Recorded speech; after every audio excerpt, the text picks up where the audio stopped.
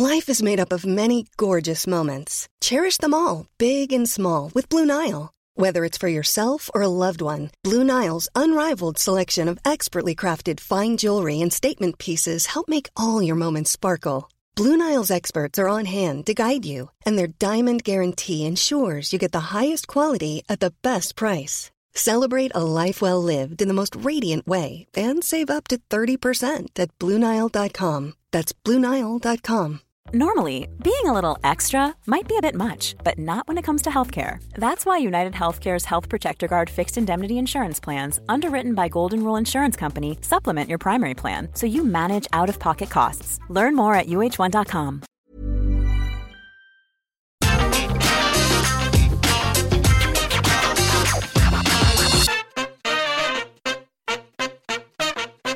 If you become WWE Champion, you've done it.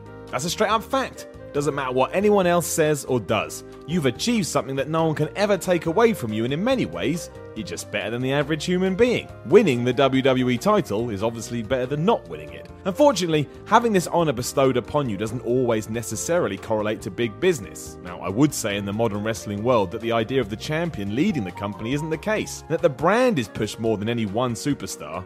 But even still, I'm Simon from What Culture, and this is 10 WWE Champions who didn't draw. And we're only counting the WWE Championship here. The World Heavyweight belt has been removed for this list. Number 10, Randy Orton. Randy Orton is great. If you watch his evolution, no pun intended, throughout the years, he has come a long way since he debuted in 2002. Today, he's as smooth as a horse's mane, which is absolutely an odd thing to say. He's a legend in the industry and an obvious Hall of Famer, but his WWE title run from SummerSlam 2013 to WrestleMania didn't really set the world on fire. After cashing in his Money in the Bank briefcase and screwing over Daniel Bryan, there was a fall in ratings and pay-per-view buy rates during that period. It can't all be put on Orton. For a while, the title was vacant, so we can blame vacant. But when the Viper retrieved his prized possession at that year's Survivor Series, it did the lowest buy rate of the pre-network era. Again, can't all be put on him. The whole event was rubbish, mostly, and things did pick up on the way to Mania, although the Royal Rumble and Elimination Chamber still drew lower than they did the previous year.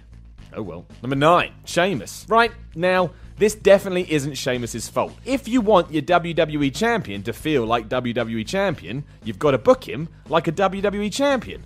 When you treat him like he's not, well, people aren't going to buy in as much. In what I'm sure will shock you to your core, that's exactly what happened to the Irishman when he captured gold at TLC 2009, Fatal 4-Way 2010, and Survivor Series 2015. In all these scenarios, he was never truly given the main event spot, so slowly and surely the belt was the second most important thing on the show, as opposed to the highlight of the night. This is especially true where the latter is concerned. WWE only gave the title to Sheamus as they thought it would stop fans booing Roman Reigns.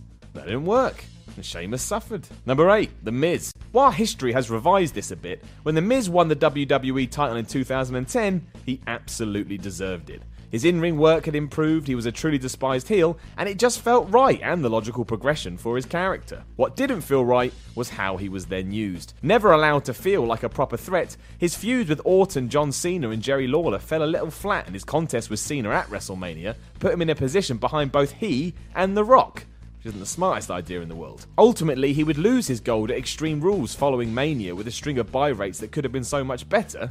He was given the chance. Number 7, The Undertaker. I don't want this to be misconstrued. At no point am I saying The Undertaker isn't a draw, because he most definitely is. He was part of central matches at some of the most successful shows in WWE history. That means something. It's just that his title runs weren't as memorable. The most obvious example of this is when he won the championship from Psycho Sid at WrestleMania 13, which is the least bought Mania of all time. Subsequent pay-per-views weren't too hot either, and the power of WCW at this time was proving to be a true thorn in WWE's side. Overall, doesn't matter. If you consider how long The Undertaker has been active and just what he's done, well, he's been a massive, massive success. Number 6, Psycho Sid. And on the subject of Psycho Sid, while his title reign had started wonderfully at Survivor Series 1996, where the crowd at Madison Square Garden cheered him on to victory against Shawn Michaels, even though HBK was meant to be the good guy, downhill from there. His defense against Vader at In Your House It's Time drew the second lowest buy rate of the In Your House era, and his rematch against Michaels at the Royal Rumble featured a pay-per-view number that was down from the previous year. Plus, as we already mentioned, he too was involved in the WrestleMania 13 main event, which, again, is the least bought Mania in history. But still, he's the ruler of the world. So who cares? Number 5, Seth Rollins. Seth Rollins' start to his run with the title was awesome. Cashing in at the end of the Roman Reigns vs Brock Lesnar match at WrestleMania 31, everyone was elated to see the former Shield member with gold in his hands. Then progress just kinda ground to a halt.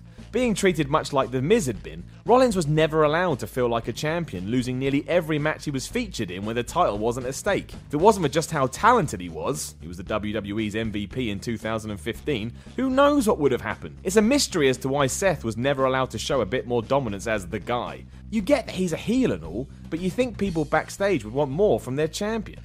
Number 4, Roman Reigns. Roman Reigns is like the opposite of Seth Rollins, or at least when it comes to the WWE Championship. Whereas Seth was made to look weak, the whole point of Roman's run was to make him look strong, yet both had the same outcome. Despite a couple of brief reigns, his crowning moment was supposed to come at WrestleMania 32 when he toppled Triple H.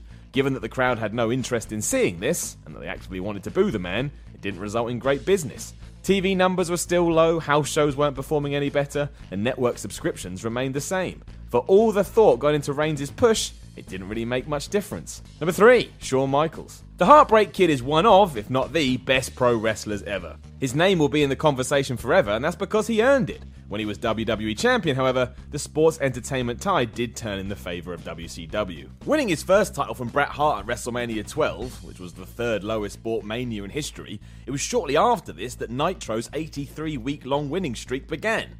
It outdrew WWE on both TV and pay-per-view, and SummerSlam 1996, which was headlined by Michaels and Vader, was down almost 25% from the previous year. WWE was certainly in worse financial shape in the years prior to this, but for all his talent, HBK couldn't shift the needle in the direction it needed to go. Number 2, JBL. At the Great American Bash 2004, JBL defeated Eddie Guerrero for the WWE Championship. It was a shock at the time given Eddie's popularity, but with rumours that the pressure of carrying gold had started to get to him, the decision was made to place it on JBL's shoulder instead. Aside from quite the leap given that Bradshaw had been part of the APA not that long ago, it was hard to take him seriously in the role, and it did impact SmackDown a bit. TV ratings and house show numbers dropped, and pay-per-views weren't as strong either. It couldn't have been that bad though, because WWE decided to keep the belt on him for 9 months. The time it takes for someone to have a baby. Number 1, Diesel. Back in 1994, Diesel won the WWE Championship from Bob Backlund.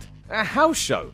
Imagine that happened today. I mean, you'd find out about it on Twitter. It's still weird. Setting up Kevin Nash to go and headline WrestleMania, the show did 320,000 buys, down from 400,000 12 months prior. It was a trend that continued, as King of the Ring went from 185,000 buys to 150,000, and SummerSlam went from 300,000 to 205,000. The worst was Survivor Series, where Diesel lost his gold, that dropped from 254,000 to 128,000. It was the same pattern with TV and house show numbers, and all in all, Nash didn't have the best of times at the top of the heap. Didn't really matter though, he's now one of the most recognisable names ever, so he did okay. Head over to Hulu this March, where our new shows and movies will keep you streaming all month long. Catch the acclaimed movie All of Us Strangers, starring Paul Mescal and Andrew Scott. Stream the new Hulu original limited series We Were the Lucky Ones with Joey King and Logan Lerman. And don't forget about Grey's Anatomy. Every Grey's episode ever is now streaming on Hulu. So, what are you waiting for? Go stream something new on Hulu. For the ones who work hard to ensure their crew can always go the extra mile, and the ones who get in early so everyone can go home on time, there's Grainger, offering professional-grade supplies backed by product experts so you can quickly and easily find what you need. Plus, you can count on access to a committed team ready to go the extra mile for you. Call, click Grainger.com, or just stop by. Grainger, for the ones who get it done. Shopify helps you sell at every stage of your business. Like that, let's put it online and see what happens stage. And the site is live. That we opened a store and need a fast checkout stage. Thanks. You're all set. That count it up and ship it around the globe stage. This one's going to Thailand. And that, wait, did we just hit 1 million orders stage? Whatever your stage, businesses that grow with Shopify. Sign up for your $1 a month trial at shopify.com/listen.